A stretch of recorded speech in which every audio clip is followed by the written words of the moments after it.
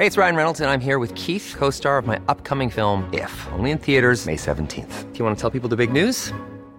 All right, I'll do it. Sign up now and you'll get unlimited for $15 a month and 6 months of Paramount Plus Essential Plan on us. MintMobile.com/switch. Upfront payment of $45 equivalent to $15 per month. Unlimited over 40 gigabytes per month. Face lower speeds. Videos at 480p. Active Mint customers by 531.24 get 6 months of Paramount Plus Essential Plan. Auto renews after 6 months. Offer ends May 31st, 2024. Separate Paramount Plus registration required. Terms and conditions apply if rated PG. I'm Sandra, and I'm just the professional your small business was looking for. But you didn't hire me because you didn't use LinkedIn Jobs. LinkedIn has professionals you can't find anywhere else, including those who aren't actively looking for a new job, but might be open to the perfect role, like me. In a given month, over 70% of LinkedIn users don't visit other leading job sites. So if you're not looking on LinkedIn, you'll miss out on great candidates like Sandra. Start hiring professionals like a professional. Post your free job on linkedin.com/people today.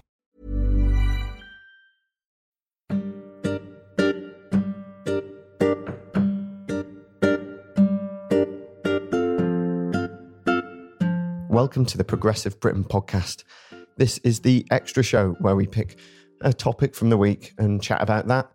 I'm Connor Pope and I'm here with Alison McGovern. Hey. Alison, obviously the big topic this week is Waitrose magazine. But I thought we could look at... No, it is not Waitrose magazine. I thought we could look at something a bit more niche. In Parliament this week, there was something called the budget, where the government... Honestly, you're killing me. The budget is the most important week in Parliament because in the end, it decides what the government is doing with its resources available. And, you know, that is there's other big choices, but this is the biggest choice you make as a political party, as an MP. I know you constantly refer to it as your Christmas. And last week, you both did a look ahead episode of the Progressive Britain podcast about the budget, which was brilliant. That came out last Friday. Yeah, for those who've not heard me bang on about this before, it's like Christmas because you get all the new information and you get to kind of digest it and you get to anticipate it. And so my budget, 10 things to watch out for, that is, if you like, the budget advent calendar. And so like a lot of people, I think, you know, I know that the budget is very important, but I am also aware that no matter how many jokes Philip Hammond tells, it is also quite dull. And, you know, I've done the thing when I used to work as a kind of lobby journalist of going to get the budget and looking through and looking for the story. And it is so dull. It is so boring. But you did a 10 things to look ahead, to watch out for. So that made it a bit easier. So that's right. And people can have a look at that. I stand by it. I think that my number one issue was universal credit. And I think there's some important things to be said there. Philip Hammond did put a bit more money into universal credit. But what people need to realise is that 30% of families get universal credit. The old tax credit system will become universal credit. So this is a big deal for families up and down the country. George Osborne tried to take a lot of money out of the system, so was creating a very small number of winners out of their changes, mainly single earner families, so families where just one person works, but had created a huge number of losers, particularly lone parents with kids and people with disabilities. Philip Hammond has put a bit more money back in the system, but that central problem where there are some winners but a heck of a lot of losers is basically still there. So before the budget, Esther McVey, we're reading the newspaper that Esther McVey had told the cabinet that quite a lot of families would be losing £200 a month or so. And if you look at the detail of the budget, what it says is that the impact of this budget is to reduce that loss by about 50 quid a month. So essentially what happened was the Tories were saying like, oh goodness, like lots of families are going to lose about 200 quid a month. And now what we're saying is they're going to lose about 150 quid a month. And I'm afraid I remain no less horrified by that. What I'm even more horrified by is by the other kind of substantial thing that Philip Hammond did in the budget, which was quite a big tax break. So they increased the personal allowance. So there's a level of earnings that we all have that we can bring in before we have to pay any tax. Yeah. And the Tories, actually assisted a lot by the Lib Dems, have always wanted to raise that level because they say, you know, it's progressive to take people out of tax. And actually, there's a small amount of truth to that. But what this budget actually did wasn't really spend a bit of money taking people out of tax. It spent a lot of money rewarding higher earners and basically raising the threshold at which you start to pay higher rate tax. So once you earn a certain amount of money, you pay 40% on that on the top bit of your income. So people like members of parliament, for example, are subject, some of their income is subject to 40% tax. And the Tories have argued that essentially that level at which people pay higher rate tax is too low. Now, that's just not an argument I agree with, really. I think that people do need, at the top end of the income distribution to put into the budget. And it's not appropriate at this point when we've got people really, really struggling and also our public services, frankly, on their knees. It's not appropriate to spend £2.8 billion next year on giving a tax cut to people at the top end. And bear in mind that nearly 90% of that 2.8 billion will go to the top half of the income distribution. And 35% of that 2.8 billion goes to the top 10%. So this is a pretty horrific tax cut. And forgive me rambling on about this, Connor, but what's really going on here is the same as what's happening in America with Trump's tax cuts, where the Republicans are taking, quite a big tax bung for the very wealthy and inserting a little bit of help for people who could be perceived to be middle class. And then, people on the left are having a panic because they're saying, how can we vote against help for people in the middle? But they're just falling into this trap of not standing against what is a lot of help for people in the top 10%. And so obviously this has been a bit of a brouhaha, I think is the kind of journalese That's a technical term. This week. And within the Labour Party about, John McDonnell seemed to suggest that actually Labour wouldn't oppose this because of that element of it helping people in the middle. Yeah, they don't. They say other people are. So they say they don't want to be seen to be opposing a bit of help for people in the middle. Well, I have two problems with that. Firstly, it's really not very much help at all. It's like £2 a week, right? So let's not get overexcited about something that people in the middle of the income distribution really won't feel that much. And the other part of it is for those people who pay a bit of tax, but also receive universal credit, people with kids, especially, there'll be a clawback effect anyway. So they won't be net gainers. And I just think, I kind of thought that the Corbyn project really was about courage. It was about the ability to call things as they are. And that's what I think we should be doing here. We should be opposing this tax cut because we should have the courage to say to people, if there ever was a time for tax cuts for the top 10%, this is not it. So I think that will be, there may be a little bit of parliamentary controversy, but I think most people, see this for what it is, which is, Tory bungs for the fairly wealthy. Has Labour's position on it been kind of set yet? Because it seems a bit unclear. Different people seem to be suggesting different things.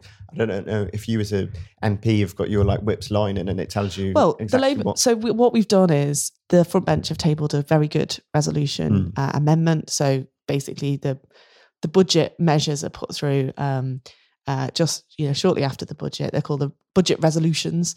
And the Labour front bench have put through an excellent amendment, which I and pretty much everybody else, I'm sure will support. The question is whether we should pick a fight over these income tax proposals. And you hear this argument about we shouldn't be seen to be standing in the way of a tax break for people in the middle. In the end, I don't think that argument holds water. So we'll see what happens later in the vote. The other thing that's really important and worth saying is that Philip Hammond did have some money to play with in the budget, and one of my other 10 things to look out for was the health service. So the Tories always have this bit of a dilemma that they're not really trusted on the health service. They either starve it with money or try and reform it out of all identifiable shape. And Philip Hammond basically, I think, has acknowledged that problem. So when it comes to the economic forecasts, what happened was that the OBR basically had under forecast tax receipts, and they'd been slightly too conservative on what was going on with the deficit, and so effectively Hammond got a bit of a windfall. And so what he did was he took that kind of spare cash in the budget and put it all in the direction of the health service, essentially responding to this point that I was making about the lack of trust. Now, I think that's probably a good thing. Our health service definitely needs money, but what about all the other departments? There was nothing for social care. So we might have more funding for, doctors and nurses in hospitals, but there's nothing for social care. So we still won't be able to get our older people out of hospital and back home with a care package to support them. So it's pretty limited, really. Now, I know you touched on this a little bit last week, but I also did want to chat to you about what I saw as being the kind of big political mistake that they made in the run-up to this budget, which was essentially declaring that austerity is over. And my kind of feeling on it is basically that they have a very different definition of what austerity is to the rest of us, because in essence they kind of cut the state to such a level and then go, if we stop cutting quite as drastically at this point, then that is austerity being over. It's not quite the same project as it was before. I think the technical term for this, Connor, is bollocks, isn't it? So part of the problem is the cuts you can't really see because take the benefits freeze, for example. So working age benefits were limited because the uprating was basically switched from one measure of inflation to another. So they were limited under George Osborne. And then to make matters worse, in 2015, he announced a benefits freeze. So basically the value of that support for people's incomes kept the same in cash terms. So as prices rise, the help you get from the government doesn't rise in line with it. So that's a massive chunk out of people's purchasing power. When they go to the shops, what they're able to buy with the money that they have is less every year. That's really hard to see. I mean, that if effectively that's not accounted for in one big chunky cut that you can point to in the budget, but it's there and it's affecting our society all the time. I think the massive tactical mistake Hammond made was that comment about the education spending, that he was throwing a little bit of cash at schools for the little extras, the whiteboards. And Paula Sherriff in the House, Paula Sherriff MP, who's really good at, I think, using the House of Commons to make her point. She quite rightly said, what is the use of a new magical electronic whiteboard if you don't have a teacher to operate it? Which is the problem that we have, right? And we've got teacher cuts left, right and centre. The little extras thing really showed they're quite disconnected from the realities of what people think of as austerity. Absolutely. I just think it seemed very much like if you want to actually end austerity, then kind of basically you have to reverse quite a lot of what has happened over the past 8 years, because people aren't just going to accept this as the new normal and not being an austerity country. Yes and no. Yes, because we shouldn't just accept that poverty is going to rise and inequality is going to rise. But also we have to look at the world as it is now, not the world as it was in 2010. And the financial crash changed everything in this country. So the labour market is fundamentally different. So many more part-time jobs, so many more self-employed people. Actually, one of the big losers through the universal credit system is the self-employed. And that problem of how you support self-employed people was not an issue that we engaged with, in 2010. And it certainly wasn't an issue that we were worrying about, in past history when Labour were last in power. So, of course, we have to tackle the inequality that is being created. But it's very important that when we think about what the Labour government might do economically in the future, we must engage with the economy as it is now, not as it was, decades ago. On that note, we should probably wrap up because I know that you want to rush off and speak in the budget debate. I am literally going to dash from here to the chamber. About such exciting topics as under forecast tax receipts.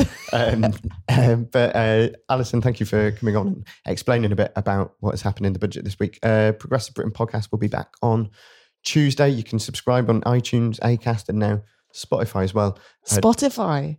Yeah. We're that cool. I know. It's Get us, put it in a get playlist and share it with your friends. I don't know. But we'll be back on Tuesday. Thanks very much for listening.